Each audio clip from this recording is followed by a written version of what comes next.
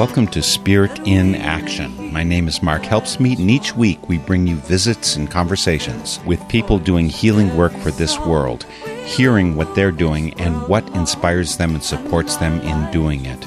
Welcome to Spirit in Action. I'm grateful to have Jan Spencer here today as guest host for Spirit in Action.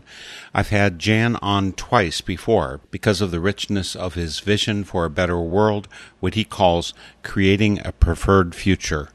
You can track down many of his insights via his YouTube videos and on his website, or you may even be able to hear his broadcasts via KEPW in Eugene, Oregon. But he's here today so that we can profit from a sort of basic training in working us toward a sustainable world, what he calls his primer for paradigm shift. Decades ago, Jan redirected his life toward a way of being on the planet that is firmly rooted in the big picture, but empowered by the specifics of daily life that feed global well-being. He'll walk you through tools like the footprint calculator of the Global Footprint Network and much, much more.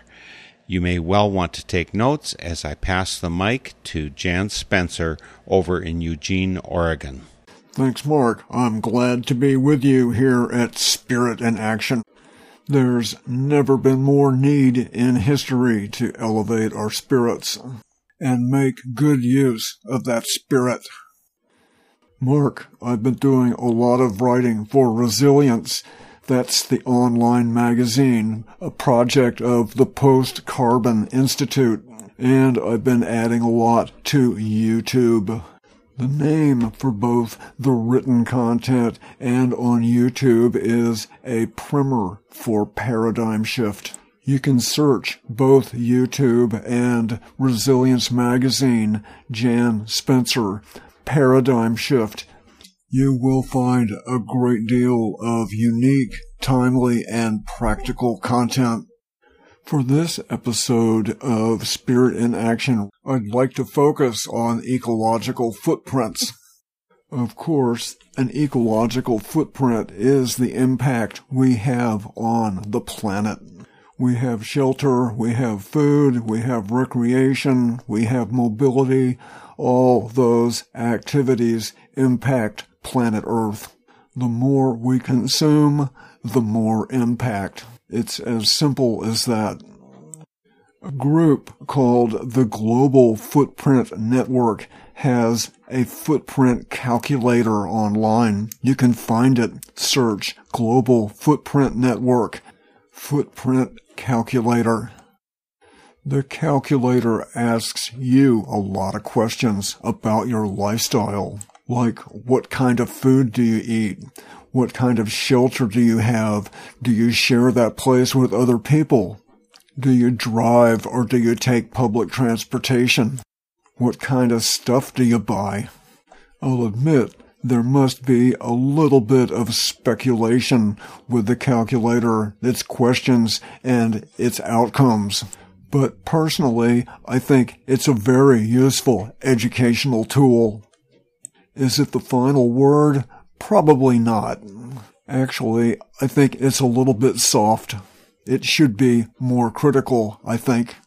The Footprint Network also has a map. You can find it online. It's a global map, and it shows by color all the countries in the world and indicates by color for all those countries how many planet Earths would it take for everybody in the world to live like the average person in that particular country.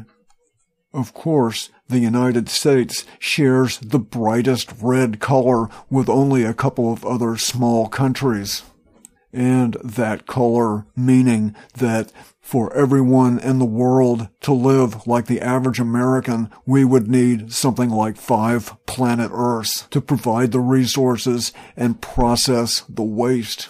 I've answered all those questions, and I have my own particular result. I'd like to share the results with the listening audience, plus some new thoughts about the calculator. But first, I'd like to describe a project I'm working on It's called a primer for paradigm shift. Reducing our ecological footprints is a big part of the primer. It's a big part of paradigm shift. So I'll describe part of the primer before the break and part of the primer after the break during this broadcast here, Spirit in Action. Okay, let's have a look at the primer. What is the destination for paradigm shift? That destination would be a society and individual lifestyles that exist within the boundaries of the natural world. One of the primary goals of that society would be to bring out the best and positive human potential. And that society would be served by an honest and accountable economic system. Of course, those ideals would require a lifestyle, a society, our jobs, our diets would be very, very different from what we have now. Important to add that much of what's produced in our consumer culture, our affluence, is useful in terms of sustainability and uplift. Our way of life doesn't have to be a package deal. We can choose the healthy products and services and leave the rest behind. I see no way to make our current lifestyle and consumer culture green, and the emphasis on overconsumption and vanity isn't a good idea in the first place. The primer goes into detail in its critique of capitalism and the consumer culture. The primer explains the term external costs. That, of course, means the price we pay doesn't cover the damage that product or service imposes on people or planet. The price we pay is dishonest. Our economic system is hardwired to be dishonest. Capitalism would not exist if it was an honest economic system. In effect, external costs are a multi-trillion-dollar subsidy to the economic system every year. External costs are one of my primary objections to this economic system and its consumer culture. The primer also deconstructs the mythologies of capitalism. These are the mythologies: the magic hand, informed choice, efficiency, the idea that capitalism and democracy go together, and then, of course, American exceptionalism. I'm all for patriotism, a patriotism for the human spirit and what humans are capable of, but I can't support a patriotism that glorifies overconsumption and vanity. One of my favorite observations about the economic system is when you consider millions of jobs exist to repair the damage caused by millions of other jobs, we have a big problem. The primer also devotes a lot of time to describing people and projects already in the realm of paradigm shift. A healthy paradigm doesn't necessarily mean some wonderful condition in the future. Paradigm shift can happen to an appreciable degree in our own lives sooner rather than later. Actually, as soon as we care to make those kinds of changes in how we prioritize our own time and money.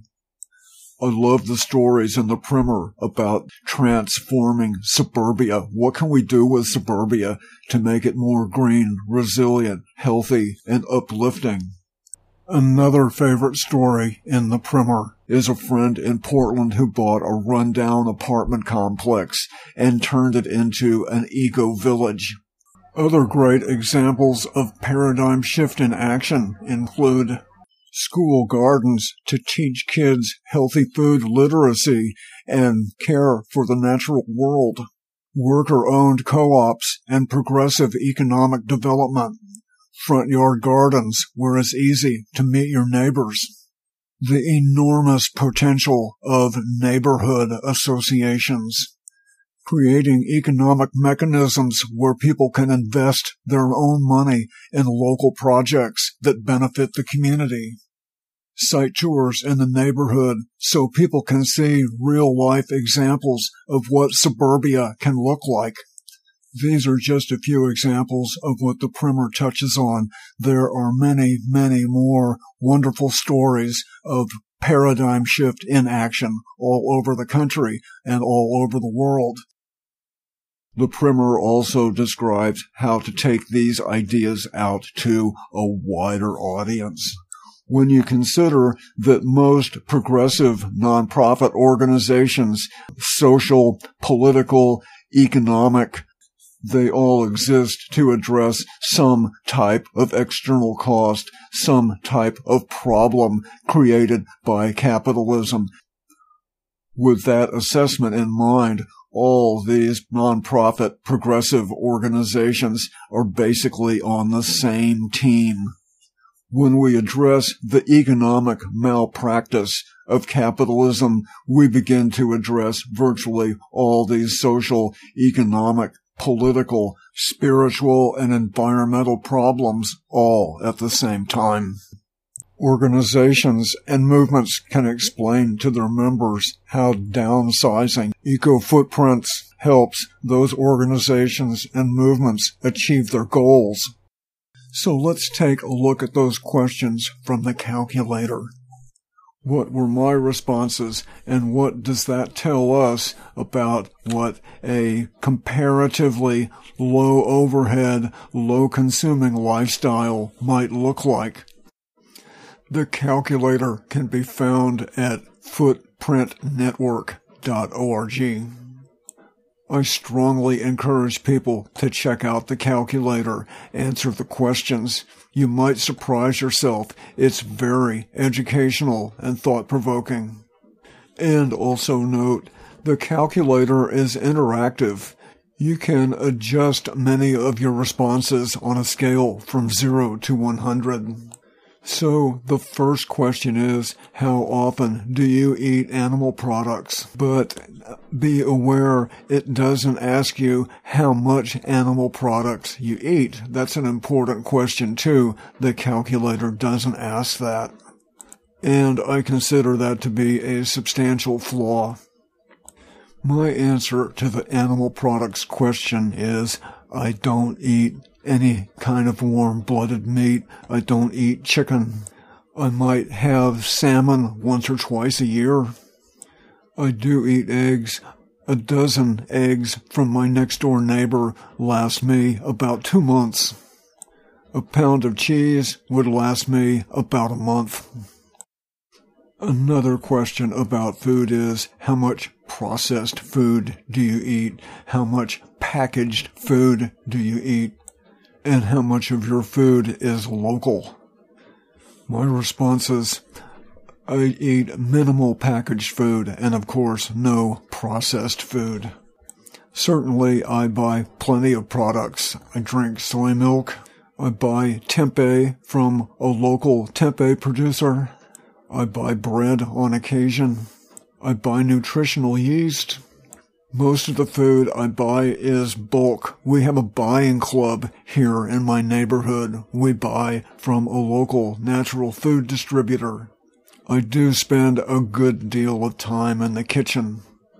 Not as a gourmet chef, which I'm not, but simply it just takes a bit longer to eat lower on the food chain, and I like being in the kitchen too.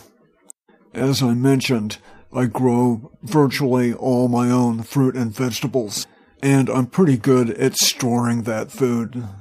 I grow apples, pears, figs, peaches, grapes, which I make grape juice out of, and I freeze this year 9 gallons of grape juice. I have mulberries, I have walnuts, I have a lemon tree, blueberries, hardy kiwi. I had nectarines for the first time last summer. And of course, the usual types of vegetables, onions, potatoes, tomatoes, leeks, green beans. I love making dill pickles. I oftentimes make sauerkraut. Many cool season crops keep stored live in the ground all winter. The calculator doesn't ask you what you grow yourself, but it does ask if you buy local, and that is important. As many writers and researchers have documented, eating lower on the food chain is definitely smart for public health, saving money, and the environment. And, of course, there's an ethical issue as well with factory farming. Next, the calculator asks about your housing situation. What kind of a place do you live in? You have multiple choice responses. Do you live in a freestanding or a detached house, an apartment, a duplex, a row house, a luxury condo? And then a little bit more detail on what the construction materials are. Is the place you live in brick, concrete, straw, steel, wood, adobe? All those materials have different ecological footprints. Continuing with housing, the calculator asks another important question. How many people share that place? It's just common sense that a larger house shared by fewer people is going to have a larger ecological footprint. My place is a very modest mid-50s suburban house. When it was first built, it did have 2 bedrooms, a 1-car garage, about 1,050 square feet. When I bought it, one of the first things I did was I helped a friend turn the garage into another bedroom, because part of my plan was to rent rooms in this house. I'm single, and I wanted the house to pay for itself. So having housemates was part of the plan from the very beginning. Plus, of course, it's nice to have some company and people to talk with. After about 7 years, I decided to build a new detached structure behind the main house. And that is where I live now. That's where I'm doing this recording at this moment. So what I've done is I've increased the residential density of this property. That means the ecological footprint is smaller for everybody who lives here. It also means that we help protect the urban growth boundary. Here in Oregon, we do have land use laws that confine urban development within an urban growth boundary. All around Eugene is high-quality farmland, and we want to protect that farmland. That's why we have an urban growth boundary. And, of course, suburban development is a very inefficient way to use land. But, of course, it's very important to the economic system because the economic system wants us to use as much materials, energy, and resources as possible. Managing my property the way that I do is very intentional. It is a good example of how I prioritize my time and my money. I've had pretty good luck with housemates over the years, and, of course, the income from those housemates is very important to my own personal economics as well. The next question is about electricity. The calculator asks, how energy efficient is your house? It asks about appliances. Are they new? Are they old? Are they used in an efficient way? How about insulation and lighting in your house?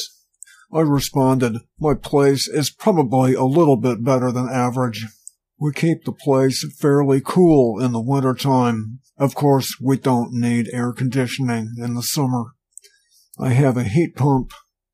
My former south side of the house patio is now closed in. It's a sunroom. A lot of solar energy enters that place. On sunny days, in the cool part of the year, I use heat generated in that solar space to help warm the house. Of course, much of our electricity here in the Northwest is hydro. So I would say overall, the house is pretty good, nothing exceptional in terms of electricity. The next part of the calculator is about solid waste. Questions are about how much clothes do I buy during the year? How often are appliances replaced? The same for electronics. Do I buy books? Do I buy magazines? How about home furnishings? Do I recycle? Those are all pretty easy. I really don't buy a whole lot of anything. We could say my home decor is simple. Of course, I have my computer here. I have a couple of old-fashioned cassette tape stereo systems. Of course, one is in the kitchen. There's no TV, no entertainment center. I have an old shop vac for a vacuum cleaner. Of course, I have some basic power tools. I buy used clothes at the thrift store now and then. My down jacket is 45 years old. The sofas are nice. I bought them on Craigslist. I do subscribe to the New York Times, but that's online. I donate to The Guardian and Wikipedia. And, of course, I do recycle. I wouldn't call my material lifestyle austere, but it certainly is quite simple and, no doubt, not what the average American would aspire to. Next, questions from the calculator are about transportation. The first question asks, how far do you travel in a car in a typical week? For me, that's pretty easy. Last summer, I gave my truck away. I don't have a car anymore. I sometimes go literally weeks without even riding in a car. Year-round, I don't think, should I bike or should I drive? That thought doesn't even occur to me. I just get on my bicycle when I need to go somewhere. The calculator asks about the fuel economy of your car, but there's no option to indicate I don't have a car. And, of course, I don't carpool because I don't ride in cars very much. I don't know if that penalizes me or not for my footprint calculation. And in a similar way, I don't use a bus or a train. I don't use public transportation. I ride a bike. Eugene is small enough. I get around fine on a bicycle.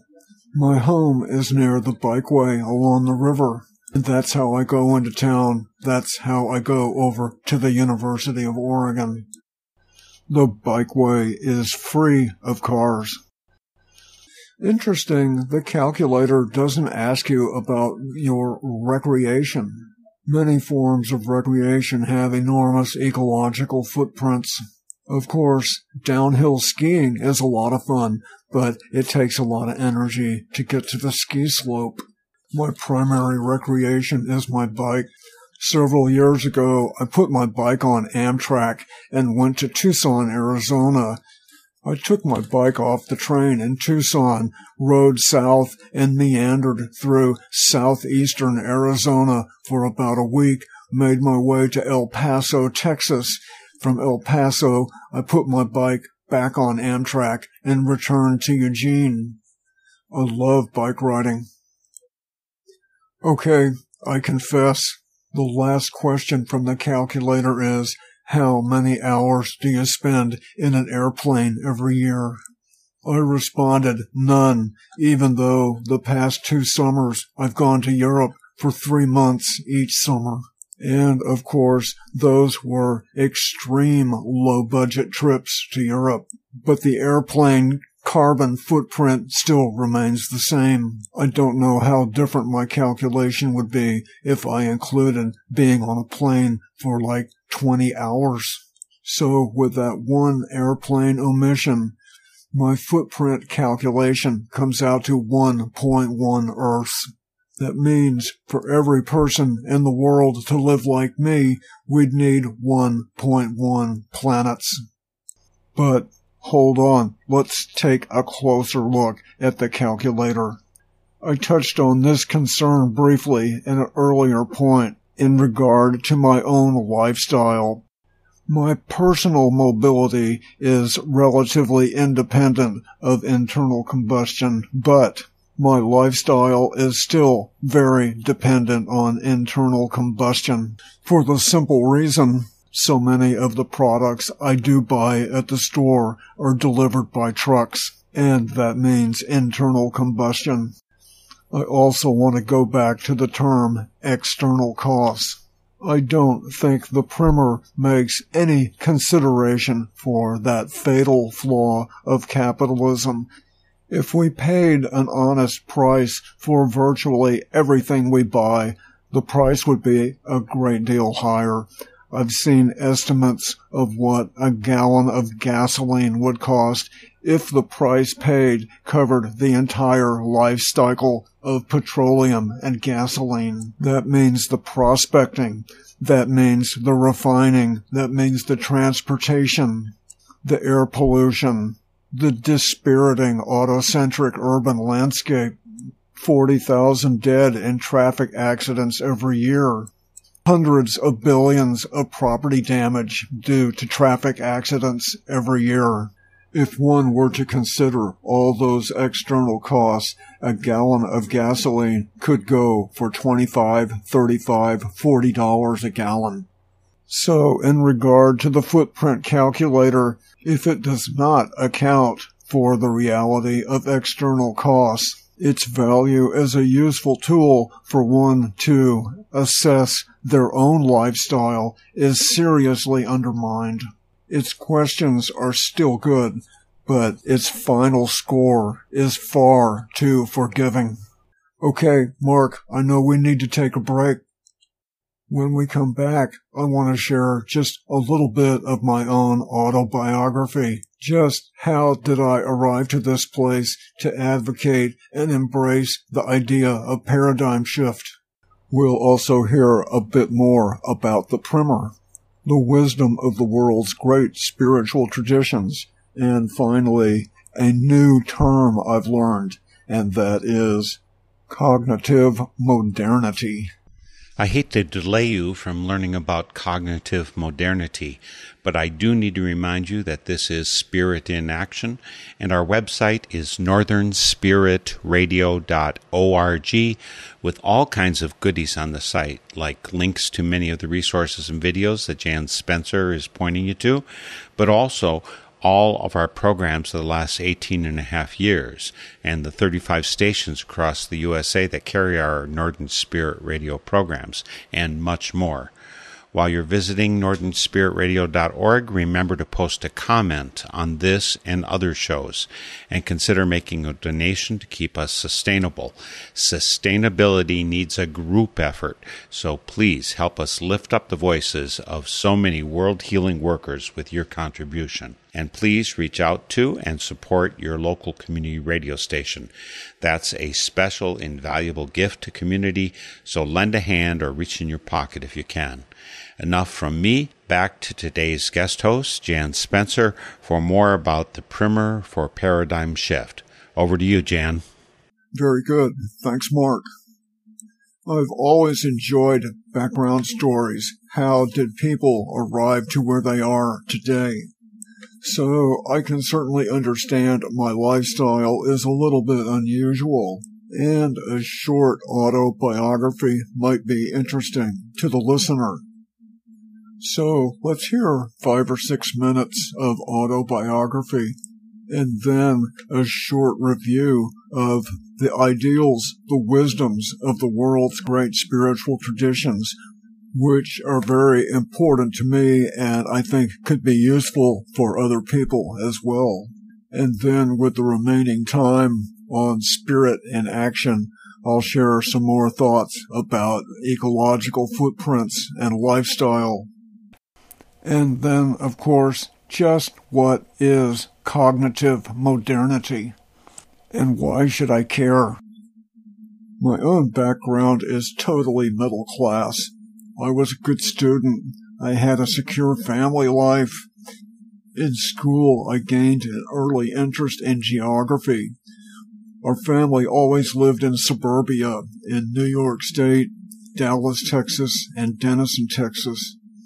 Ecological concerns came to my attention in high school, where I also had some interactions with the authorities that left me skeptical of the system. That was in the late 1960s. In college years, I was introduced to organic gardening and was drifting towards a vegetarian diet, while low-skill summer jobs left me keen to avoid conventional employment. I graduated from a state college with a degree in geography. A few years after graduating, I lived for 2 years in an Arkansas Ozark back to the land intentional community with an assorted group of older hipsters, idealistic dropouts, and peaceniks. The iconic self-improvement book, I'm Okay, You're Okay, was a core element in our weekly interpersonal meetings. 2 years after I joined the community, it came to a remarkable end. The final days and end of Sassafras is one of the most well-known stories within the counterculture history of the Ozarks, and there's a lot of history there too. But it was a life-changing experience. I always seemed to fall in with the right kind of people. I never had a fixation on a career, and my parents were not overbearing. One brother had a PhD in biochemistry and postdoc research at Yale, and my other brother, both of them older, had a career as a medical doctor, as a radiologist. Meanwhile, for me, low-budget travel in the 1980s included adventures all over Europe, and then Kenya, overland to South Africa, and then back to Kenya and return to Europe. All told, that trip was about 4 years. I learned very little of the world lived in a society dominated by cars, suburbia, and freeways. All that American consumer culture did not seem to make Americans happier than people in other parts of the world with far less stuff. Back in the U.S., I never married, never had kids. I was able to accommodate my own interests, which led me towards a low-cost way of life, self-employment, painting murals for a living, and a high level of self-determination and time for personal exploration. Activism during the 1980s included protesting nuclear power, organizing and participating in Earth Days. I hung out at the Pacifica radio station when I lived in Houston, and also took a permaculture design course in not-so-distant Austin about 1990, and making bike-power political statements in Houston's infamous Roadside Attractions Parade. In 1991, I moved to Eugene, not knowing anybody here, but well aware the diverse geography and the well-known counterculture of the Pacific Northwest was likely a better fit for me than Texas. The move to Eugene has turned out well, with mural painting jobs paying the modest bills of an intentionally modest solo lifestyle. There's been time for involvements with groups advocating vegetarian food choices, opposing the construction of a huge computer chip factory, and the campaign to stop proposed salvage logging on thousands of acres of protected forest land that had been burned by an arson fire. In the year 2000, modest financial resources that I managed well, plus a good bit of luck, led me to becoming the owner of a quarter-acre suburban property with a 1,050 square foot mid-50s frame house. The plan from the start was to do a permaculture makeover with the goal to reduce my eco-footprint and to produce a useful amount of my own needs like food, energy, water, and income from the site. 24 years later, I can say that plan has worked out well. I can give credit to my very enjoyable lifestyle, to my choices to reduce my eco-footprint. I am so grateful to have learned and put into effect the ideal of how to prioritize my own time and money. Very good. Let's return to a look at the primer for Paradigm Shift. And please be aware you can find more detail on a primer for Paradigm Shift on YouTube. Search Jan Spencer Primer. And also Post Carbon Institute's Resilience Magazine online has more content on the primer. Writing is a great way to crystallize and clarify one's thoughts. So I'd like to share some of these short thoughts relating to the primer, relating to Paradigm Shift. A significant amount of paradigm shift can manifest in our own lives and homes with families, friends, and neighbors as soon as we choose to prioritize our own time and money and take action. Paradigm shift is not only an issue of ecological sustainability, but also an issue of social sustainability. The greatest breakthrough needed for paradigm shift and moving towards a sustainable society and economy is not technology, rather it's our own consciousness. Many of today's most challenging and expensive social and ecological problems are totally avoidable, but they are very profitable. That's why we have them. Positive human potential is our greatest renewable resource. Every neighborhood and community has surprising allies and assets to work with for creating a preferred future. Another part of the primer I refer to as aspects of paradigm shift. By aspects, I mean how do we engage paradigm shift in our own lives to actually make it real, to make it an action, to move forward. One set of ideals I refer to as the wisdom of the world's great spiritual traditions. Not to be confused with the religion, but the traditions, the ideals, the recommended, suggested social behavior. Almost all the world's great spiritual traditions share this wisdom. This wisdom is perfect for paradigm shift. Those ideals are care for the natural world, modesty of lifestyle, service to the community, uplift of the spirit, and being accountable for our own actions. A person's own individual lifestyle, a nation's economic system, a civilization could well be based on these ideals. Permaculture is another aspect of paradigm shift, a wonderful, powerful system of design for taking care of human needs in ways that are friendly to people and planet. The primer goes into more detail. Another aspect that I've mentioned earlier is how do we manage our own time and money. My own property is a good example of that idea. How do we manage our own time and money?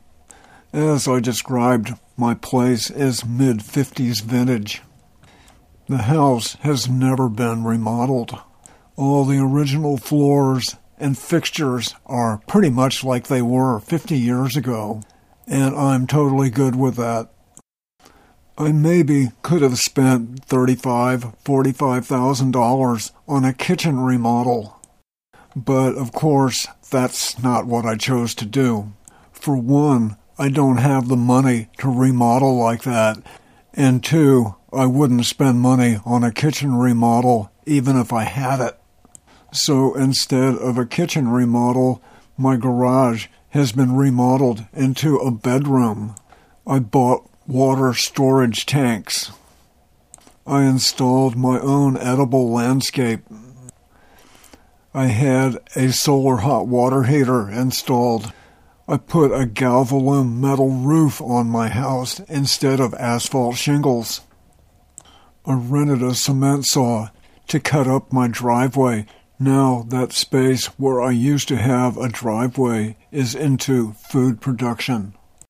So instead of a kitchen remodel, I've been investing in paradigm shift. Closely related to the idea of prioritizing time and money is what I call the double benefit. Recall the comment, the consumer culture, in fact, does produce many types of products and services that can be helpful on behalf of paradigm shift, like heat pumps, wheelbarrows, tools of various kinds. I would even include glasses for people who don't see well. Count me in for glasses. We certainly need progressive financial institutions as well. My friend Ole in Portland had a loan to buy that rundown apartment complex that he turned into an eco-village. He didn't have the money to buy that. He had to borrow money. Much of paradigm shift is going to cost money. So when we buy healthy products, we avoid the external costs. For example, healthy food most of the time leads to healthier people, and that means fewer trips to the doctor. So instead of paying money to repair the damage caused by unhealthy products, we invest that money instead in healthy ways and paradigm shift.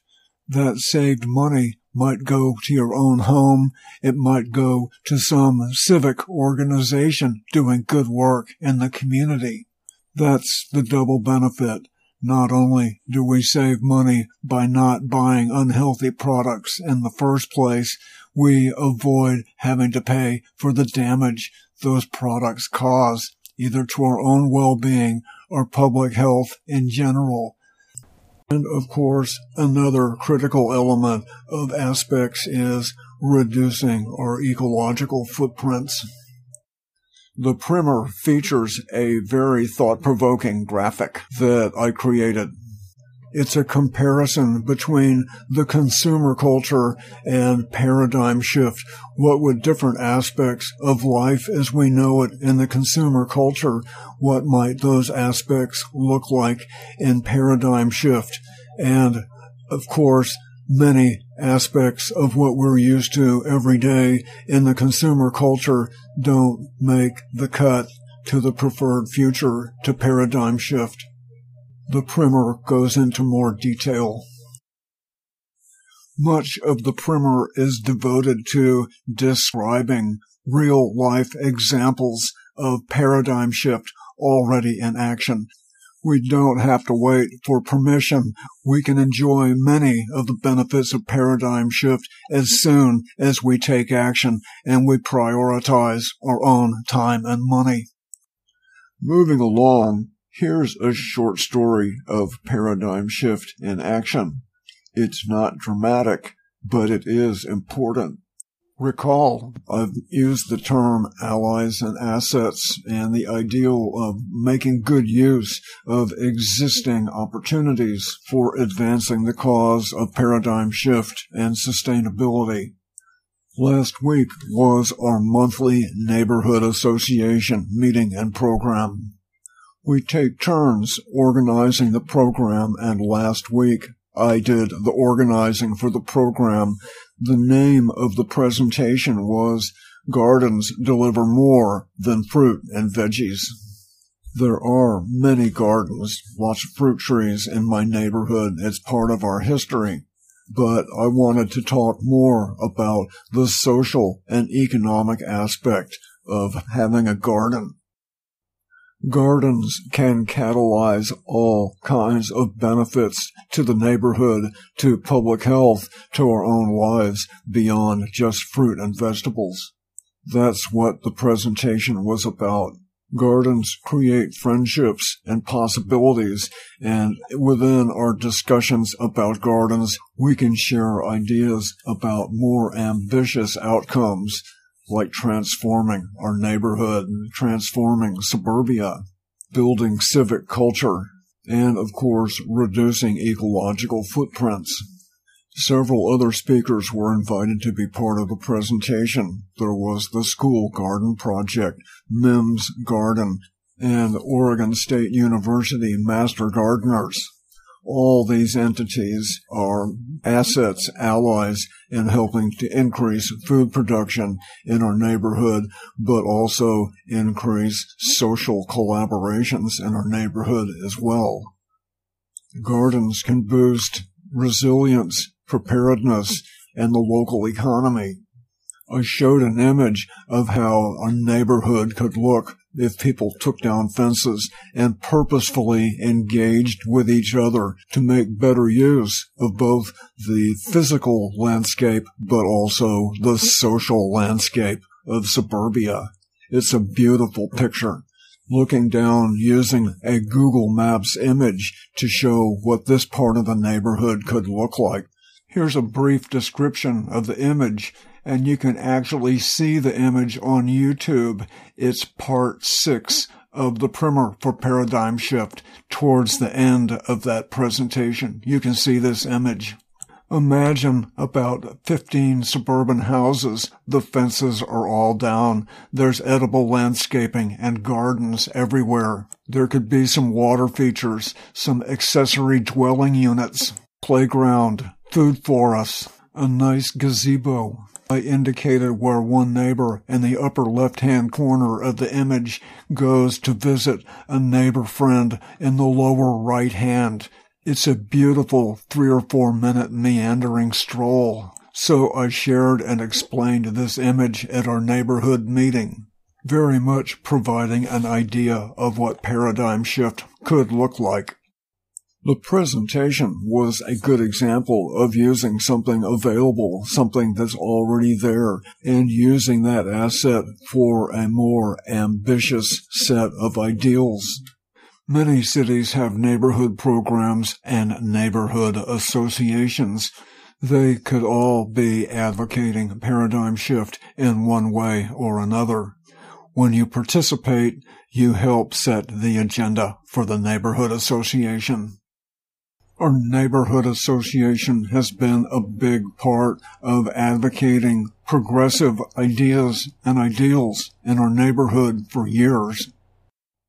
We had a follow-up work party at the School Garden Project at our neighborhood elementary school, and also a site tour where those who participated made still more connections with each other, made new friends.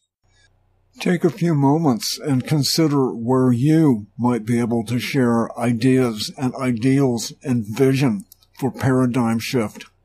One could describe a paradigm shift vision in a class, at a community group meeting, at a church social concerns meeting, in a sermon, with their friends at lunch break. Paradigm shift ideals and visions are good to share, and then we need to make them happen in real life. I've been reading a book about humans arriving to North America when there was a land bridge between northeast Siberia and Alaska 12 to 14,000 years ago. This was the era of the megafauna, mastodons, mammoths, saber-toothed cats, armadillos the size of small cars, and the immense short-faced bear 6 feet tall at the shoulder. Did the early humans come down the coast using boats? Did they make use of the ice-free corridor between the two massive continental ice sheets? Did they possibly arrive in some other way? There is no conclusive evidence to this fascinating mystery.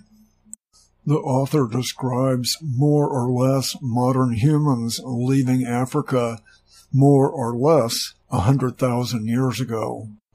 Some researchers suggesting it was a changing climate pushed humans out across the Red Sea towards what is now Saudi Arabia. The writer made reference to a term used by anthropologists, cognitive modernity. The term refers to how early humans made problem-solving leaps in culture and technology, often for the purpose of survival given new and challenging environmental conditions. We might say cognitive modernity has delivered to us language, art, the Clovis-era spear points, shoes, boats, and clothing, to name just a few. This capacity to adapt allowed humans to spread from the cradle of Africa into Europe, the Middle East, Asia, Australia, and of course, eventually North and South America. I reflected on this idea of cognitive modernity and our own period of history. I thought about climate change, extreme social and economic disequity, the accelerated rate of species extinction and damage to the natural world. I thought about the consumer culture and the celebration of excess and vanity, and how, in my opinion, the consumer culture disempowers positive human potential. And, of course, as mentioned, I consider capitalism as we know it to be the common denominator of virtually all these problems. Remarkably, capitalism and the consumer culture offer us an enormous opportunity for the evolution and progress of the human species. And, of course, that opportunity is for humans to uplift their spirits, engage in paradigm shift, and move past capitalism. We already have a very good idea of how to make those changes. The primer is here to help, and so are books and articles and real-life examples from thousands of people all over the world. Ecco perché.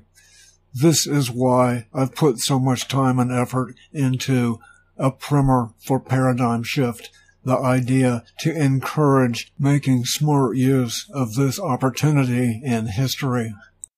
Reducing eco-footprints, the wisdom of the world's great spiritual traditions, making common cause with allies and assets, permaculture, encouraging the goodness in others, helping to bring about a society that exists within the boundaries of the natural world. These are all part of a sensible and timely cognitive modernity for this point in history. The more people making use of this opportunity, the sooner the better. No permission needed. This is not a time to be shy. Mark, I return the microphone to you. Thanks so much, Jan, especially for freeing me up a bit to haul maple sap and cook maple syrup here in Wisconsin, something I guess you're not doing on your quarter acre in Eugene, Oregon. We'll have more from Jan Spencer and his primer for Paradigm Shift in a few months, but next week will be Peterson Toscano and the other folks for Climate Changed. See you all next week for Spirit in Action. The theme music for this program is Turning of the World, performed by Sarah Thompson. Check out all things Spirit in Action on northernspiritradio.org. Guests, links, stations, and a place for your feedback, suggestions, and support. Thanks for listening. I'm Mark Helpsmeet, and I hope you find deep roots to support you to grow steadily toward the light. This is Spirit in Action. With every voice, with every song, we will move this world along. our lives will feel the echo of our healing.